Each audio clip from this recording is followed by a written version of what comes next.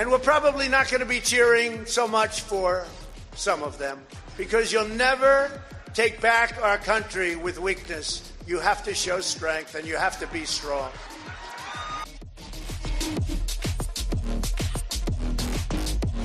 But I'd be on that phone call every single day. I'd be up that guy's yin-yang so far with a firecracker he wouldn't know what hit him from Pfizer. I'd be outside that guy's house.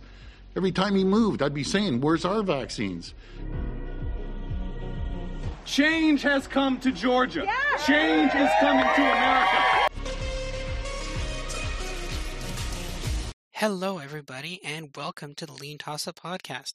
This episode is our first episode of 2021, and we are going to call it the first episode of Season 3. So a whole new season, we have a whole new intro, and to go with all that, we have a brand new podcasting crew. I'm Robert Martin, your host. Today I'm going to be joined by Curtis Frick, head of Polling USA, Polling Canada, Polling UK, and Polling Australasia. I'm joined by Alex. You can find him on Twitter. He's the newest member of our group at Constituan. He is doing all of our maps, and you can also join we are also joined today by Kyle Hutton, map maker extraordinaire. Okay, our first topic for today is Derek Sloan. Earlier today, we're recording this on Monday, it was uncovered that Derek Sloan had accepted donations from Paul Frum during his leadership election campaign. A couple hours ago, before we record this podcast, Erin O'Toole and the Conservative Party of Canada announced that they were going to begin proceedings to remove Derek Sloan from the party. Curtis, would you like to explain a little bit more about this and how this is going to impact the Conservative Party going forward? So, there had been a giant question mark over whether or not Erin O'Toole was going to do much about his bluster to do regarding, I'm not Trump of Canada. We don't accept far-right extremists in our party, as he had been going on for the past couple of days. There had been plenty of people who were questioning whether or not he was actually going to take seriously some of the existing members in his party, namely Derek Sloan, for example, who holds not very favorable views during the Conservative leadership race. He was an open advocate for not being against conversion therapy, for one. I'm trying to remember some of the other things, but he has made a history of kind of concerning comments to the general public, effectively. So, Erin O'Toole has finally decided to, and I'm wondering if personally this is just a situation where Erin O'Toole has found something on Sloan, for example, and he's making an example out of Sloan for others that may hold similar views to him, and using Sloan as an example by ejecting him from the caucus. Okay, Alex, what do you think about this? Do you think that this is a good decision for the Conservatives? Bad decision? What do you think?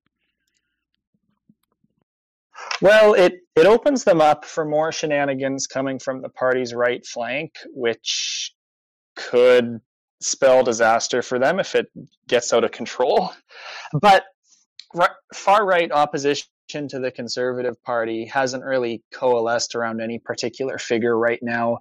Bernier is still running his vanity party while being out of Parliament, and Wexit is gearing up to do something, but none of these groups are coordinating yet, and it's unclear if Sloan could do anything to tip the balance by choosing to join one of these fringe movements caucuses while still sitting in the House of Commons. Yeah, I mean, it's going to be pretty hard to join a Western Independence Party when you're literally you're riding literally in the center of Ontario. Yeah, a riding just outside of Toronto. You're I hate those Toronto elites that are 30 minutes away from my riding. Kyle. Someone who lives halfway between Toronto and Montreal, I hate both of them so much. Yeah, that's the definition of the Laurentian elite right there. Literally that Laurentian area. Kyle, what do you think? Do you think if he were to join, say, a Wexit party or Bernier's party, do you think he's successful in that? Do you think he's not successful? What do you think? Okay, so let's just point out first off that it's no longer the Wexit Party; it's now the Maverick Party. I don't know what that means. Which means that by its name alone, its mandate could be broad enough to permit Derek Sloan to join It's like if the Bloc Québécois had an MP from Acadie Bathurst, you know? It's technically French-speaking. It's near Quebec. It's possible. But I don't think...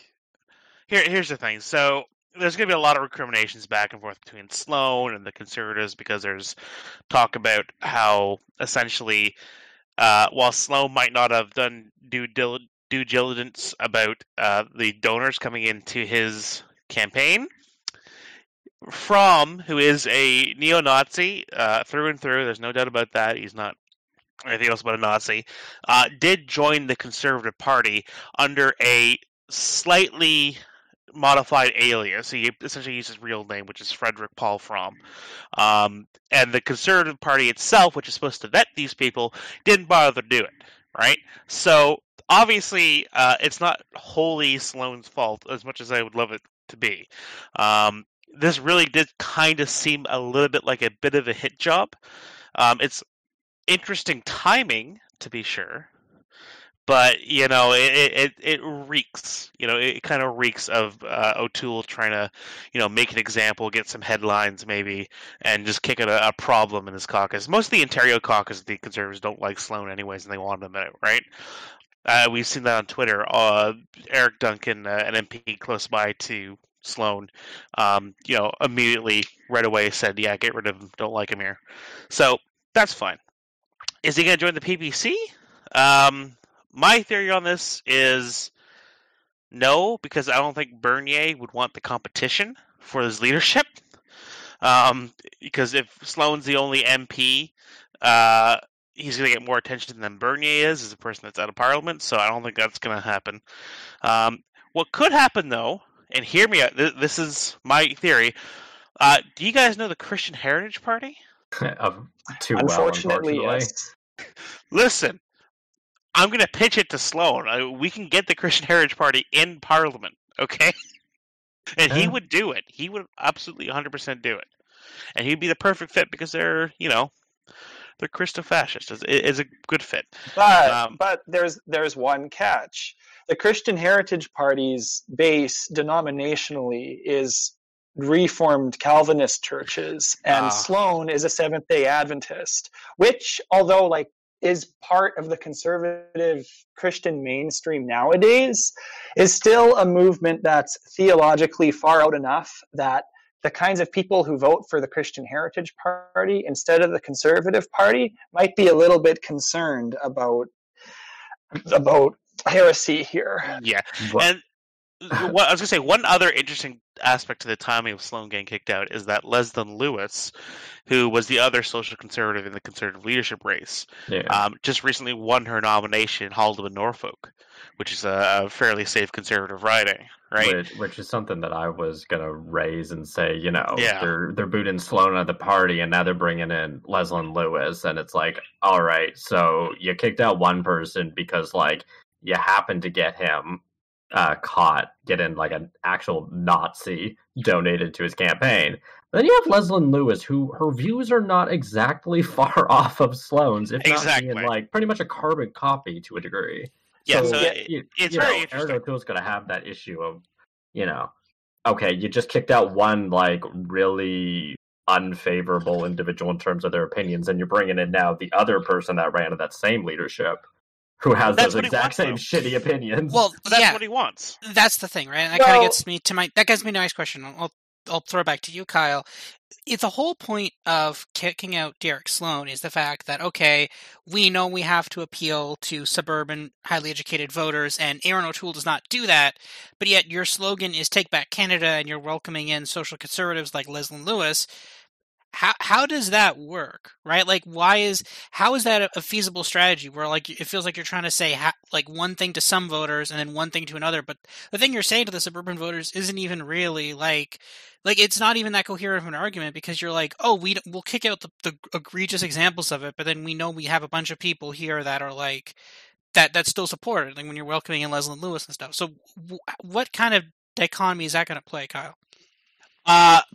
It's, I mean, okay, what I think O'Toole's trying to do is he's trying to emulate a little bit of what Harper did, because oftentimes when Harper, especially in the early days when, the parties had merged, and he had a few leftover reformers that were, a little kooky, he might have them in cabinet, or he might have them in position, but then he would slowly sideline them until they weren't there anymore, and then there'd be, some of them have nomination challenges, and then they just go away, and what's O'Toole's decided to do is just hit the eject button and just boot Sloan out and hope that everybody's going to turn their attention to Leslyn Lewis and be like, oh, that'll be fine.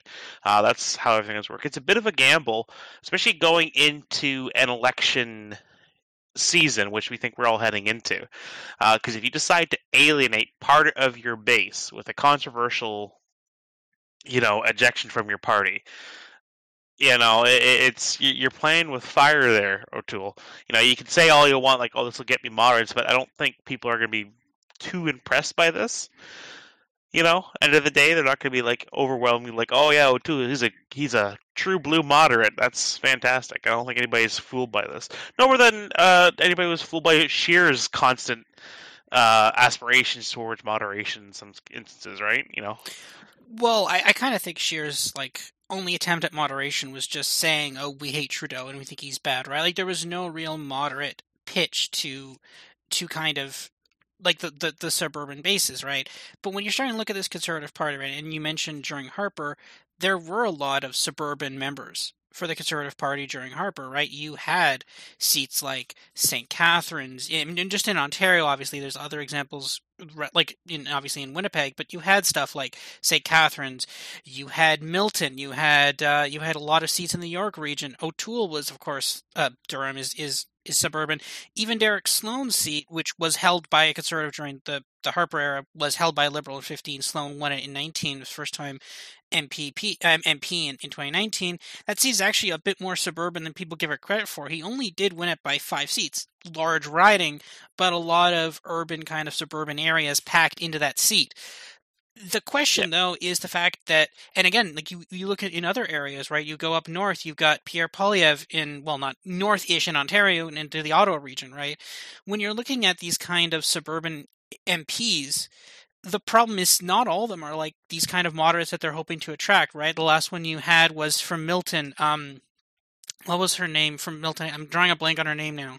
Lisa Raitt. Lisa Raitt, yeah, from Milton, right? She was kind of the picture-perfect moderate of what you wanted, right? Those people were in the party, and a lot of them are gone now. And then the moderates you're replacing them with are like Derek Sloan, O'Toole, not a moderate. My question is this: going into the election, what's going to be more their slogan? Is the slogan "Take Back Canada," or is it trying to be an appeal to suburban voters like we've seen here? My guess is that he'll try to do a suburban pitch, but he's going to try to balance out his caucus. He's going to try to. There's going to be a couple of threats from the right, and he's going to try to balance it out, and he's going to falter on it. Also, he doesn't have that. One of the keys to success for Harper was that he pulled directly from the Mike Harris suburban cabinet, right? He had that jump directly in with him after 2004, and that's how he kind of grew his sort of more moderate suburban caucus. O'Toole doesn't have that. There's nobody left. They're all gone, and Doug Ford's people aren't, what I call super fantastic, or moderate, or sane half the time. They're not the best. No, yeah, as evident by that they've lost 3 MPs now or MPPs now. I think is it 4 now? Because now we've got York, York South. Yeah, we got the Ottawa Region 1. We got Hillier, and then I thought we had another one. Yeah, we have Carhalios in Cambridge. Yeah, so it's 4.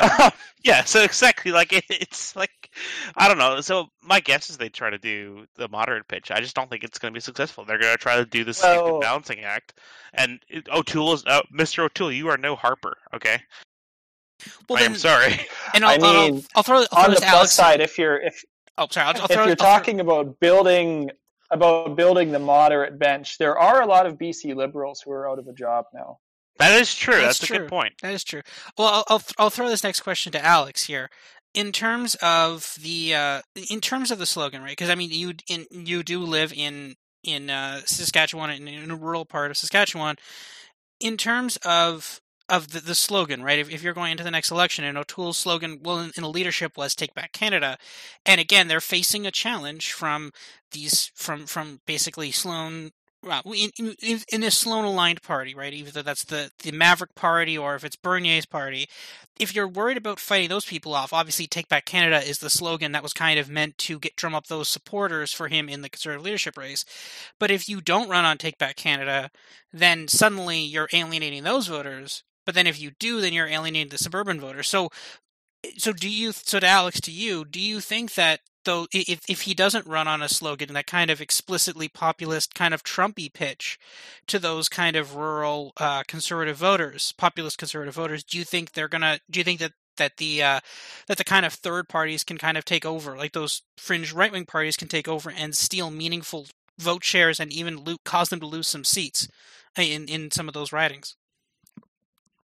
Sure, and I think the last couple provincial elections might have given O'Toole more cause to sideline Sloan and his ilk, because in BC and Saskatchewan, we saw the BC Conservatives and the Buffalo Party in Saskatchewan get second place finishes in multiple ridings as minor parties with very little previous following or media traction or anything.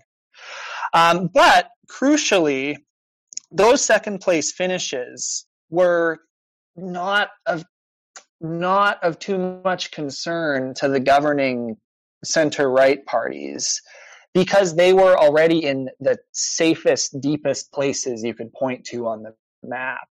So although we saw these unexpected right-wing surges, like in different places around the West very recently, neither Buffalo nor the BC Conservatives were able to translate their really strong, virile rural support into anything more than a distant second place finish. And at the federal level, we're not seeing Wexit Maverick do much better in terms of organizing itself. Like we know Jay Hill's running the party, but what the hell is its platform going to be? Like who's its candidates?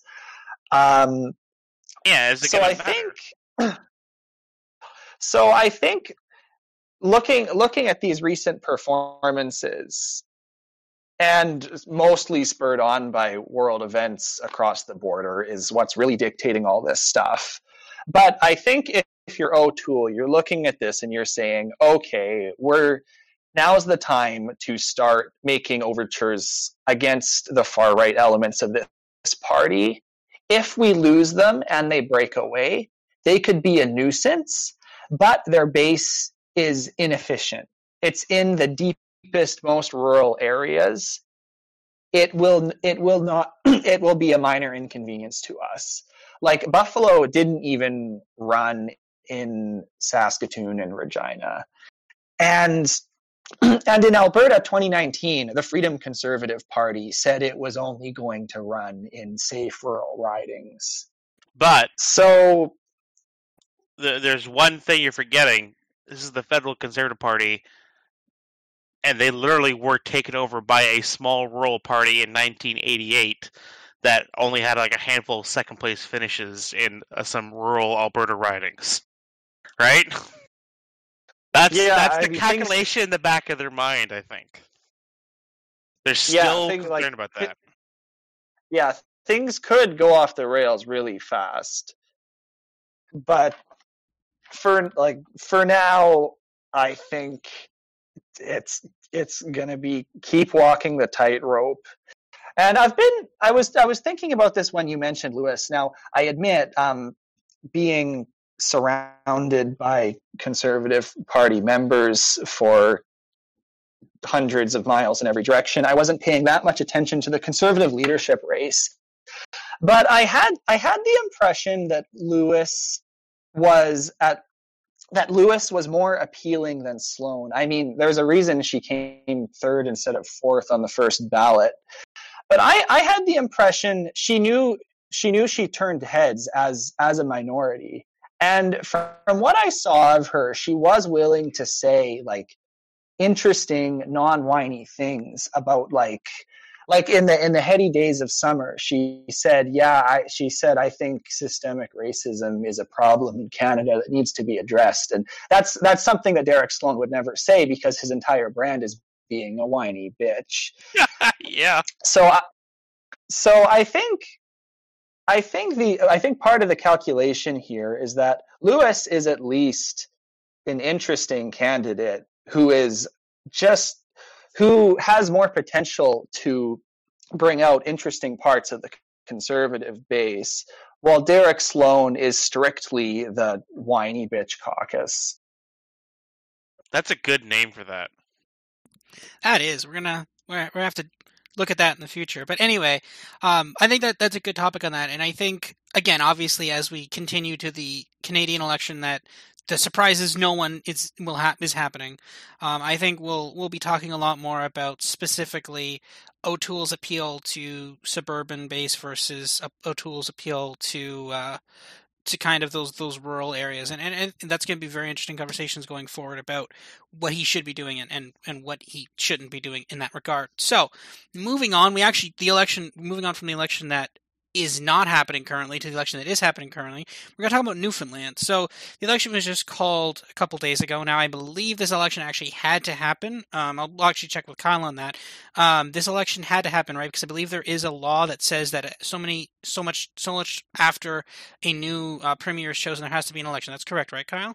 Yeah, it didn't have to happen this quickly. They had about a year to decide it, but obviously the new premier, Andrew Furey of the Liberal Party, decided, now is a good enough time to go. Probably spurred on by his 65% score in the recent polls. So exactly, yeah. So going back, looking at the lean toss-up model now, again, these numbers are out of date. I don't even remember the last time we specifically updated the Newfoundland model. I think it was sometime in the early stages of the pandemic, actually. We had a 48-35 lead for the Liberal Party. They were just shy of 50% of the vote. That was a crushing majority. They had 24 seats out of the possible 40, so that's 4 clear of the majority number. And they had a 99.12% chance of getting a majority. Small percent chance of getting there's some other combinations in there. But overall, again, very, very strong numbers for the Newfoundland Liberals there. So going to Kyle now, is this election Hello? Is this a done deal? Is this over? Are we? Oh, gosh! And also, for my curiosity, Kyle, is that a party bylaw or a provincial statute that there has to be an election after a? Yeah, it's a provincial statute. We had this discussion many podcasts ago. Originally, I did not think it existed, but then after some quick research, it is in fact a provincial law that after a new premier is sworn in, they have a year to call an election. This is good. Lean toss-up filling in things you didn't learn in your civics classes. Yeah. I don't know. I think it's a fairly recent law. It's come in with a lot within the millennium, essentially. I don't know why. They just have it. That would explain a lot about some of the other premiers. So, but is this a done deal? Well, it's Newfoundland. It's if you know anything about our history in the lean toss-up, it's one of these small Atlantic provinces that are kind of hard to project necessarily all the time. And Newfoundland, I think, was probably our worst. Actually, we actually did well in Newfoundland. We actually hit the top line exactly. Did we? Okay. Or it was off by 1 seat. No, you're thinking PEI. A lot of people have confused that. Yeah, a lot of people have confused that for some. People were like, "Oh, your Newfoundland model was bad." I'm like, "No, it was actually like amazing." We had. It's got the same problems though. It's the populations in the 40 or so 40 exactly ridings. Sorry, are low. A lot of these communities are rural, disconnected from each other, and they have different swings for different reasons, based on something as silly as how good was the fishing that year. So is it a sure thing? I would not say that, but Andrew Furey, who replaced Dwight Ball in August last year, is at least still relatively popular. That could be COVID bounce. We don't know. Could just be the fact that he is a new face. He was on the MHA before. It's a number of reasons. Again, our last poll was in December, just before Christmas, so we don't know exactly how people are viewing him right now. But that being said, his opposition isn't exactly that great. That would be Ches Crosby of the Progressive Conservatives, who is the son of John Crosby, I think. Is that correct? He's related to the Crosby family, which, if you know, in Newfoundland politics is a very famous family. He kind of fought Dwight Ball to a standstill in 2019, but didn't really get over the hump. And then he also has the New Democrats and Allison Coffin, who were the surprise winners, going up from basically being destroyed to having 3 seats in the the House of Assembly. And there's no other. Well, there's one other party, but it doesn't matter. There's no Greens, and there's 2 independents that are just going to kind of hang around. That's not a great opposition coalition to kind of face off against him.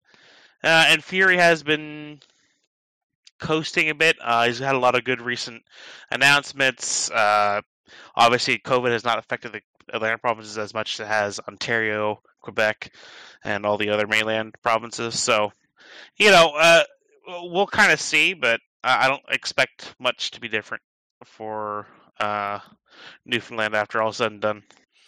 Okay, so Curtis, you haven't had a chance to talk in a while, so I'll kind of throw the next question here to you. In terms of running an election campaign, right, just in general, let's put yourselves in the shoes of the Conservative Party here, right? You forced this Liberal Party of Newfoundland to basically a minority, a bare bones minority. It was a seat or so away from a majority, so you held them just on that finish line. They replaced their leader. Your leader isn't the most popular, and the impact of COVID specifically in the Maritimes at large, but also specifically in Newfoundland and Labrador, has been very minimal. What do you run on? How do you take down this new Liberal government with a brand new face that apparently people kind of like, either because it's a new face or just very little corruption attached to it? The short answer, I think, is that you literally just explained the billion-dollar question that the PCs would like to know, because I don't even think that they can figure that out. Like, here's the thing. I think it's very simply the case that, the Progressive Conservatives, or the NDP to a much lesser degree, are, going to get slapped at this election unless it comes out that, Andrew Furey, killed a person in the middle of the street. I really think that, the pandemic response in Newfoundland, because, again, cases in Newfoundland are not that bad comparative to other parts of the country. It's, pandemic is still going to be top of mind, and, not being a resident in Newfoundland, I don't know exactly how the provincial response has been, but clearly it's been going well enough. And I mean, here's the thing. If this was in Ontario, and we had, relatively low COVID cases, and, the incumbent government was doing a relatively good job, all things considered, right? And I mean, not the case, but different discussion. It would be hard to figure out how, in Ontario, how the Liberals or the NDP would come out winning that election. Coming from, number one, behind by so much against the PC's lead. But it really won't take much for the Liberals in Newfoundland to, win the 2 seats they need to have a majority government. And not only will they win those 2 seats based off the polling that we have had, which, the last poll had something like a 43-point lead for the Liberals over the PCs. It's hard to see how the PCs are able to turn that around. Anything short of a miracle at this point. Yeah, it really is that, because the PCs were, here's the thing. The PCs were polling very close to Liberals, if not ahead of them, prior to the 2019 election. Since 2019, they've been nowhere close to Liberals for some reason. And it's only gotten worse since Andrew Furey got in charge, So, I don't know. Like, again, things can change on a dime for a campaign, but Chess Crosby is not the most charismatic campaigner. Alison Coffin is. I love Alison Coffin. I hope she actually wins more seats. But and this is a brand new, fresh face. And Chess Crosby was just kind of there because nobody liked Dwight Ball that much, to be honest. I mean, I don't see a way for the PCs to kind of climb out of this. They might get back to 30%. You know, that'll be good for them. Yeah. And I mean, and that's the thing. Curtis brings up the really good, interesting point of Ontario. And earlier today, Keto Maggie, CEO of Main Street, he teased out that we're going to get some Ontario numbers. And I'm actually really fascinated to see those Ontario numbers because, again, it's that same dichotomy, right? I mean, Ontario is a much more of a 3-horse race rather than in Newfoundland when you get a 2-horse race. But again, I really kind of want to see the difference where if we're starting to see kind of bad COVID management affecting the incumbent numbers, right? And at the same time in Newfoundland, right, like you have, I mean, it's a pretty, like, Liberals can really kind of basically chalk up the margins there. They can rack up those margins.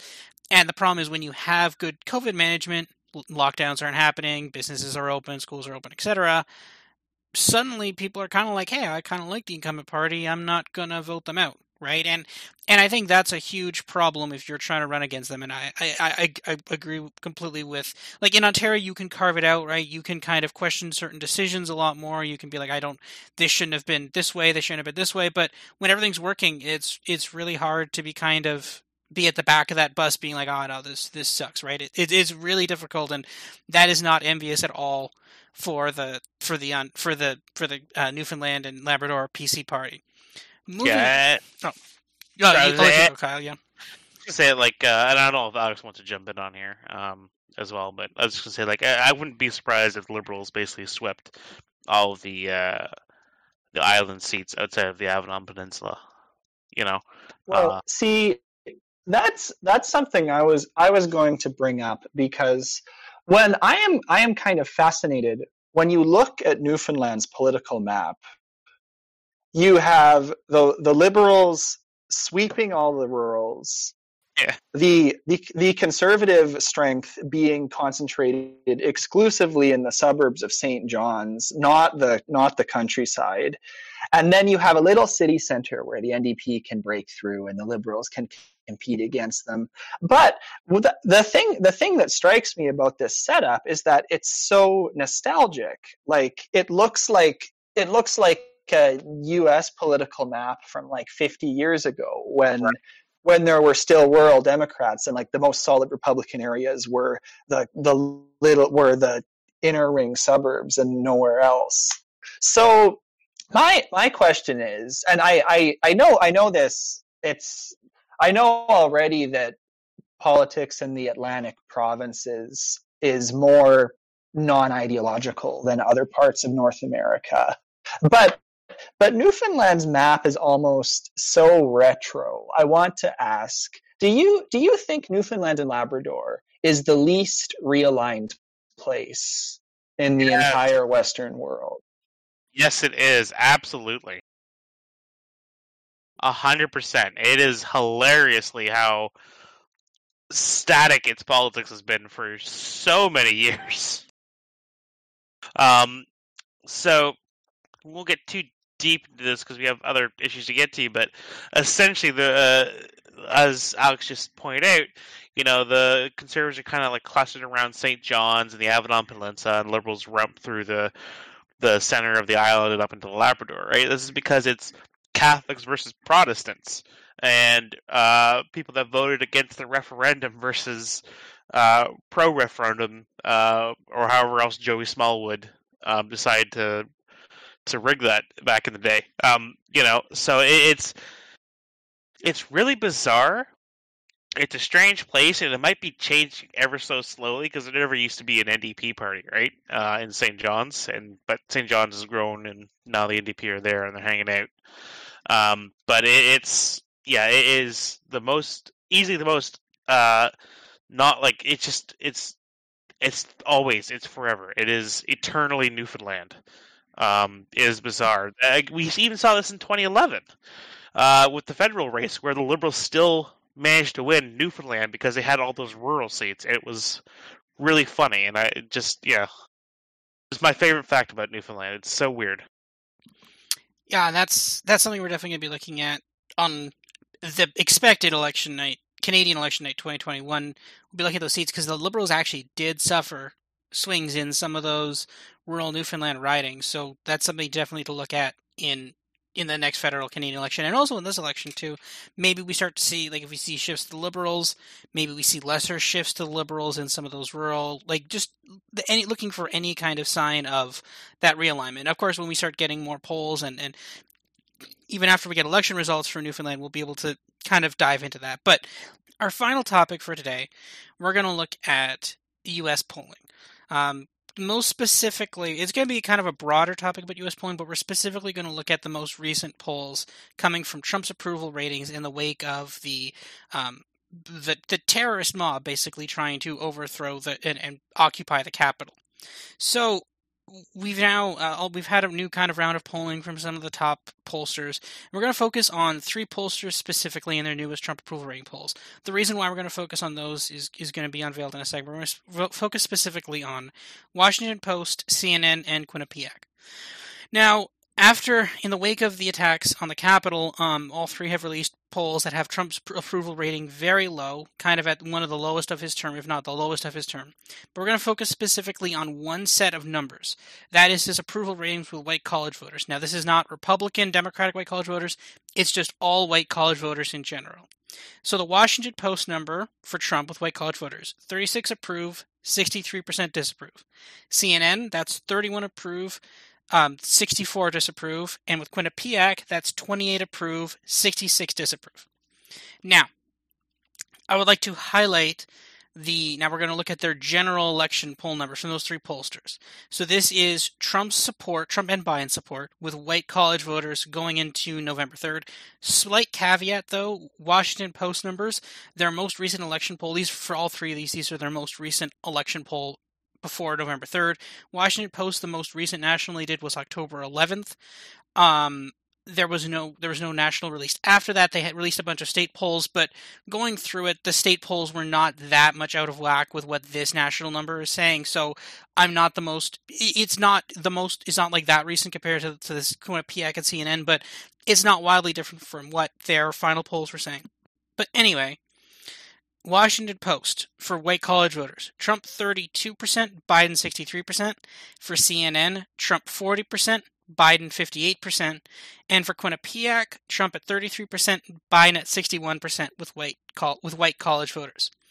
Now, exit polls. We have 2 sets of exit polls here with Fox News and the AP Votecast. The AP Votecast didn't explicitly break it down by white college, white non-college. They broke it down by white college male, white college female. I kind of aggregated them together to get these numbers, but these numbers are basically identical to Fox. Fox says Trump won 46% of white college voters, Biden won 52%. The AP Votecast says Trump won 46.8% of white college voters, Biden won 53%.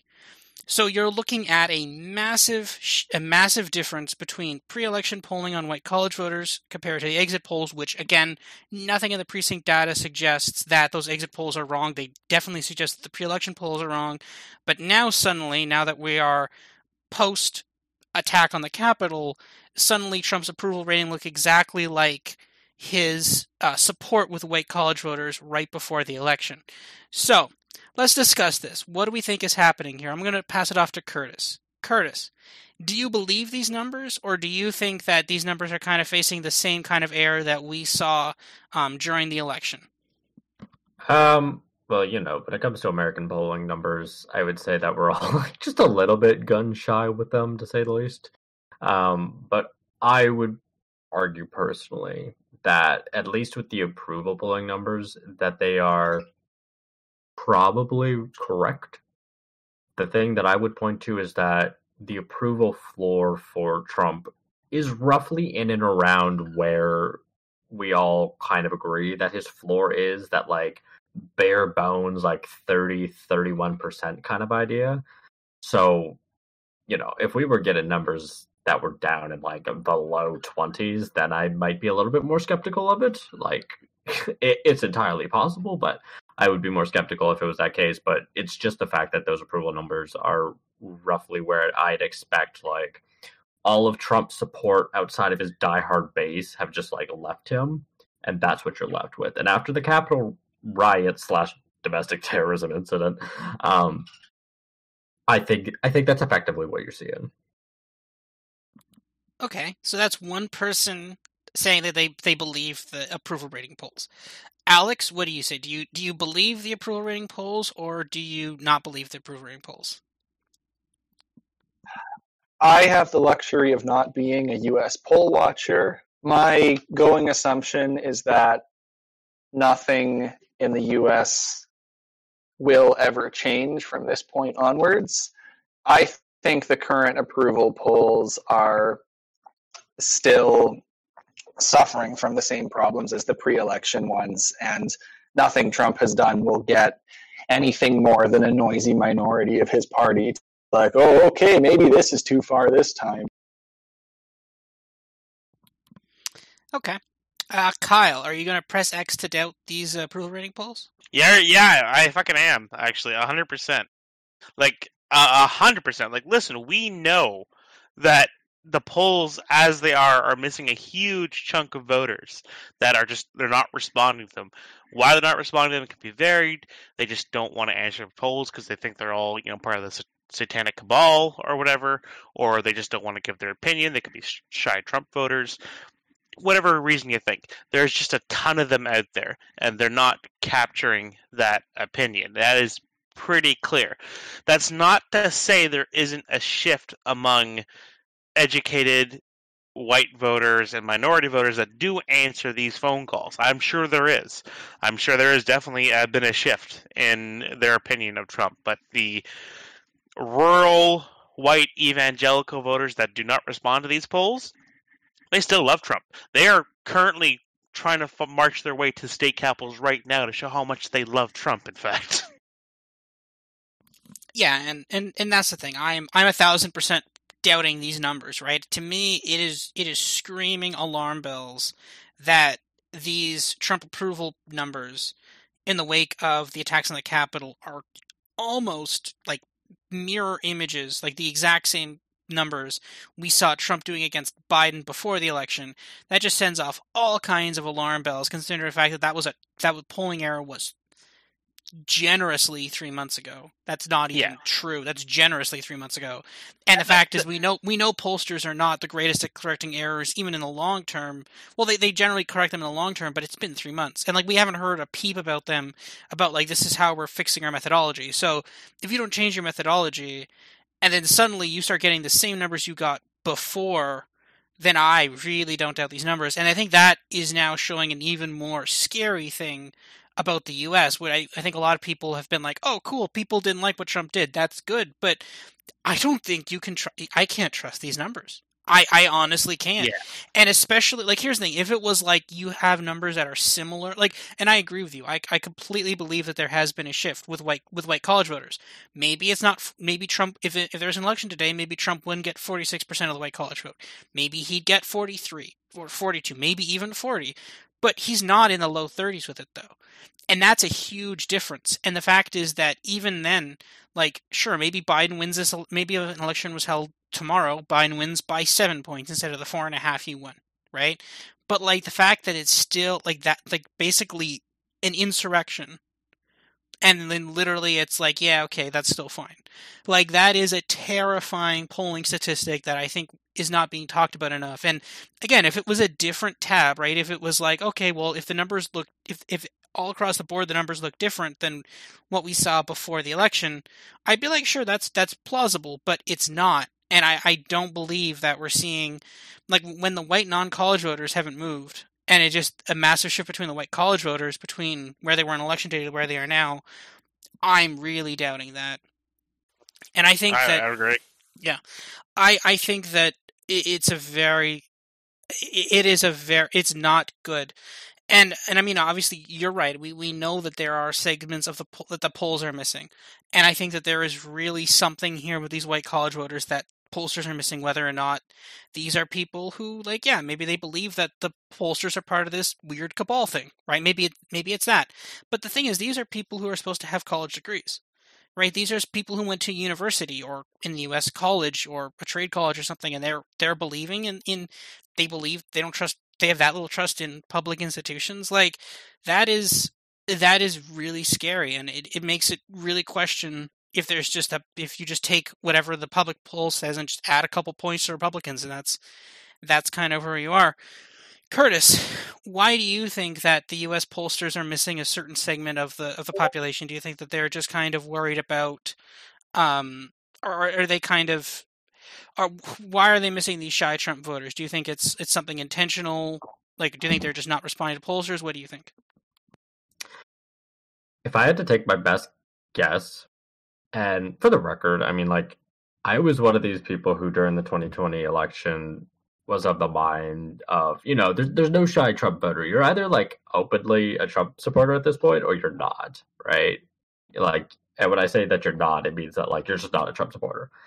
I was wrong, as I think a lot of people were. Like, I thought that if there was going to be a shy Trump effect kind of idea, that it was going to be much less than it was in 2016. But that proved to be very fucking wrong. So I think it is very simply, like, either they're not answering their phones, which in fairness could go for either side of the political spectrum, or what I think is more likely is just you're still getting people who are not continuing to be open about the fact that they support Trump, especially when, like, this Capitol insurrection happens. Like, I don't think that you're going to have a lot of people who are like, yeah, I support Trump after he literally has supporters try to fucking do a coup in the Capitol building, try to take and live stream the assassinations of fucking members of Congress. Like, even if you're a Trump supporter, there's probably, like, a portion of Trump supporters that are like, yeah, that's probably a little too far, right? So I think that there is still very much like a shy Trump effect. And whether that's just like a shy Republican effect later on, I think lessens some. But I think that Republicans as a whole are going to be much harder to actually get an accurate gauge on going forward. Well, I agree with that part, right? I mean, I think that there are Republicans that they've lost. They have lost some people in the last few weeks. Now, the question is, well, specifically last week, I think the question, though, is are those Republicans who were like, well, I don't like Trump, were they like Biden-Perdue voters? Did they lose a bunch of Biden-Perdue voters? Did they lose a bunch of like people like that, like basically Biden-Cornyn voters? Did they lose a bunch of, like, did those people finally say, okay, enough with this party?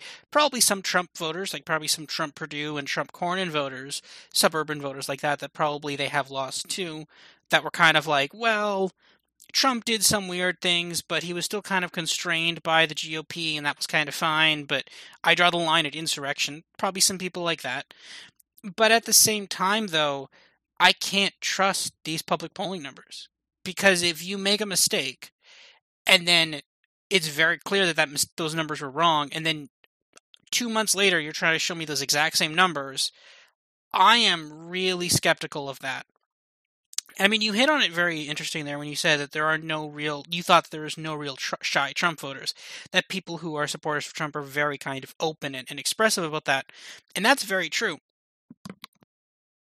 I think that, in general, they aren't really shy, they're kind of out there. The thing, though, is when you're looking at ways to analyze that, I think you have to be able to look at this, and, like, and when we say shy Trump voters, we have to mean by polling shy Trump voters. Like, why are they shy to pollsters and not coming through to pollsters? I think you'd ask them on the street, fairly sure they'd be like, yeah, Trump's the best, he's going to drain the swamp, or something like that, right? But when the second a pollster calls them, they're not in there, right? Like, when pollsters are waiting for this, they are missing a huge sample, specifically of white college voters, of Southern Trump voters, or specifically white college voters that are acting like Southern white college voters, right? So the question is, why are they missing that? And I don't have a good answer for it yet. It's going to need a lot more polling, deep dives. But until then, I'm not writing off a massive segment of the Republican Party. And again, we are in currently January. Biden has not taken office yet. He will in hours from now. I think maybe by the time you read this podcast, Biden may or may not be the president. Depends on when we get this episode out finally. But, I mean, we're going to get Biden approval ratings soon, right? We're going to get Biden approval ratings soon. Soon after that, probably before the 100 days, probably at the 50-day mark, maybe a month into office, we're going to get a generic congressional ballot poll, right? The second there's a meaningful vote in the House, we're going to get a generic ballot poll.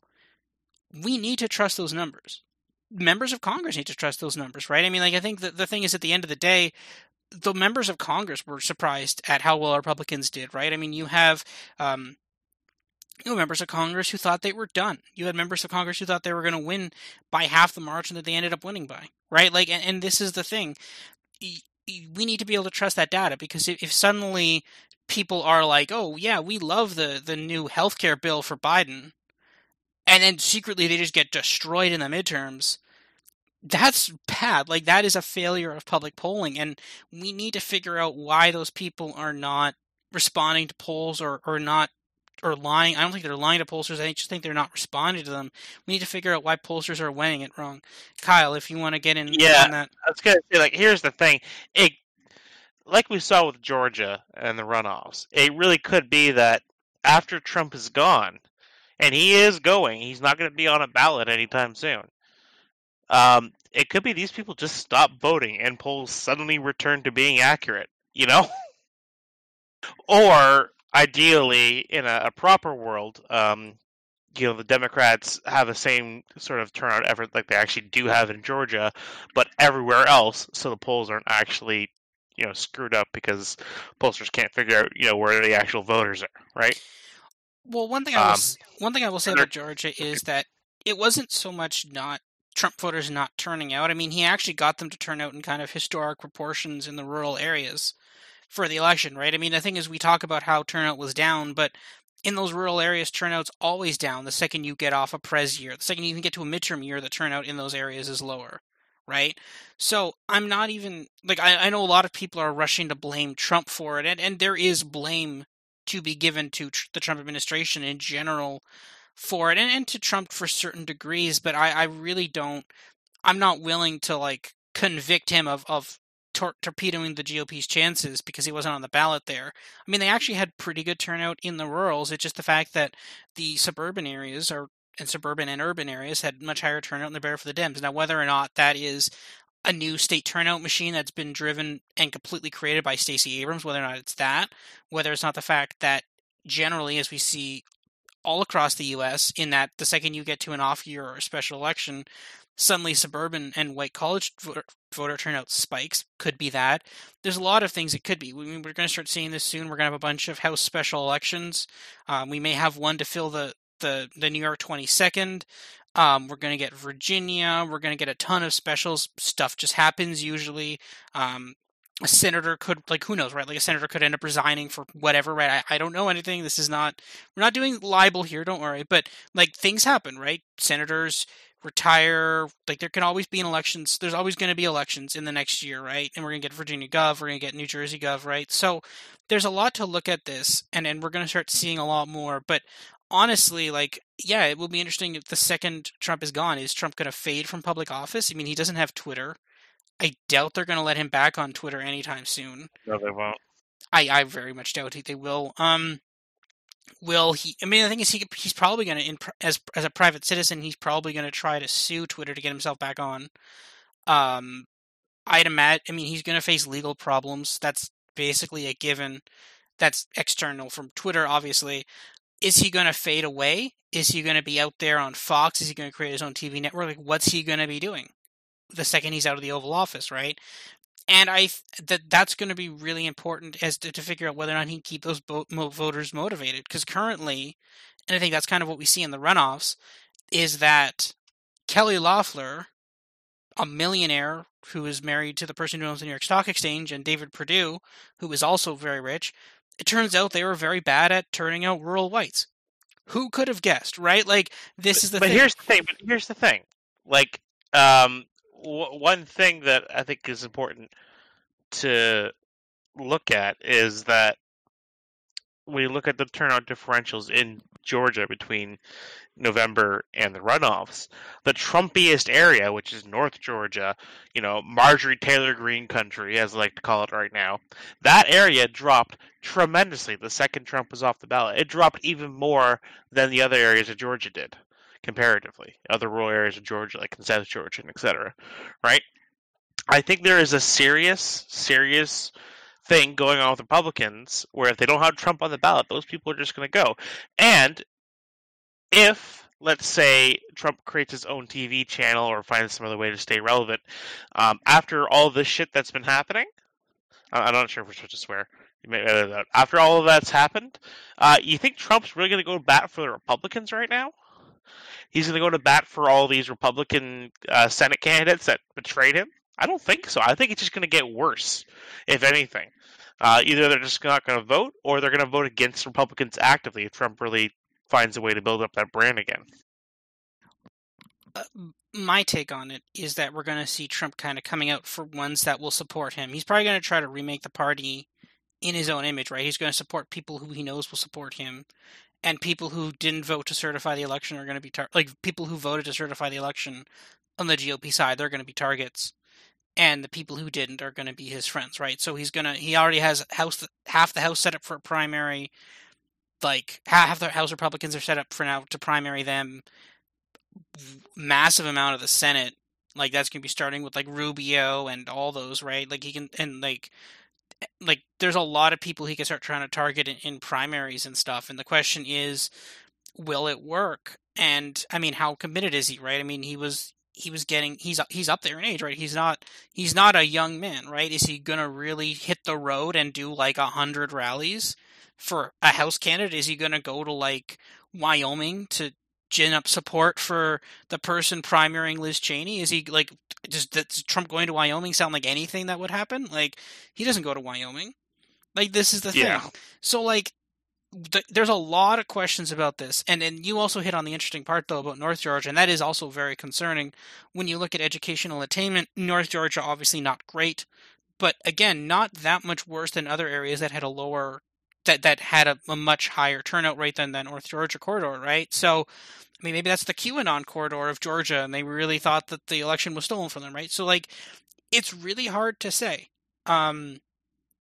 It definitely seems like it was more severe in that corner than would have been projected from basically from a just a turnout standpoint. If you just have less white non-college voters turning out, you would have expected it to be a bit more uniform between that and downstate areas that are better for Republicans. But it was a bloodbath up there, so that is a really important question. And I think the question is it that Trump wasn't on the ballot, or is the fact? And I think the other half of that question is going to be, is it Trump not on the ballot, or is the fact that they just can't appeal to those voters? That like Perdue and Loeffler, two rich people from Atlanta, they just really don't appeal to rural Georgians. I mean, they could try to appeal through ads, but it just doesn't work. And I think that's going to be really the important question as to whether or not it's Trump or just being able to appeal to those voters that's actually saving the day in terms of turnout. Does anybody else have anything else to add before we all head out of here tonight? It happens post inauguration. Some stuff went down. What a wild time, guys! What a wild time. What a wild time! What a beautiful way for American democracy to go out in a bang. Hopefully not. Or rise up from the ashes like a phoenix. I mean, we don't know. Actually, I was asked. I'm gonna go with going out with a bang. Actually, I was asked the other day. They swear Harrison earlier as VP, right? I don't know. I don't think so. I know she resigned her Senate seat. That's all. No, because I thought that, because wasn't it before that? Because if something, I mean, obviously, God forbid, if something were to happen to Biden, I think Harris is sworn in like an hour earlier so that she instantly becomes president, right? Doesn't sound right. I'm trying to remember if there's a picture of Biden at the Obama inauguration being sworn in. Actually, I think there is. That sounds familiar to me now. No, that sounds familiar. A picture of Biden with Jill Biden standing behind him on that podium there in 2000. That sounds familiar. So that actually might be it right then. They might be swearing in Harris like minutes before. So, Well, I mean, we have to trust the U.S. National Guard and hope that there aren't traitors in the U.S. National Guards, which should generally not be a concern, but apparently national security sources are saying it is. So, yeah, that's where we are now. Good luck, American friends. Good luck. Hopefully you will... It's so insane how this is like a 3-step election. Like in Canada, we dissolve it, like a month later, they come back in and it's done. Same as the UK, right? In the US, it's like, no. There's like so many levels to this. There's like the state vote, then the state has to certify, then they have to send then they have to do this electoral college vote, then they have to certify that, and then... The world's dumbest democracy is also the world's most redundant democracy. Well, like, if you look back on time, it makes sense, right? Because, like, back in the, like, in the 1800s, right, it would have been like, oh, cool, okay, we had this vote, and then in the state capitol, we counted all the ballots, and we figured out this guy won, so then we put the electoral college votes in a box, and then we sent our fastest horse to Washington to give them the results, and that makes sense, but we don't need to do that anymore because they send them in planes, so... I don't know. It's just... They could have optimized this, but I think they could have optimized this probably sometime in the 60s or the 70s, and I think either they just didn't want to, or... I don't know. Maybe someone a really old senator just really liked the pageantry, and that person's dead now, so... Oh, well. That's about it. All right, well then that's it. That is the first episode from Season 3 for us. We'll be back... kind of sparingly. We used to do these kind of once a week. Obviously, if there's a Canadian election, obviously we'll start picking up the pace with these a bit more. But I think if there isn't, we'll be doing these kind of every 2 weeks or so.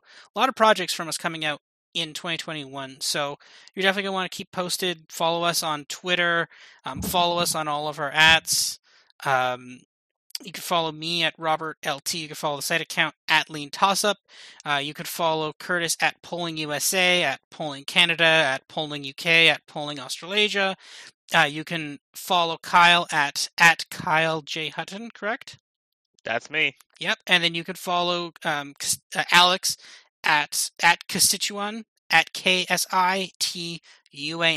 Exactly as it's pronounced. No way you could possibly confuse those letters. That is correct. All right. Well, that is it for us on this week in January. And yeah, have a good day, and we'll see you guys soon. Stay safe.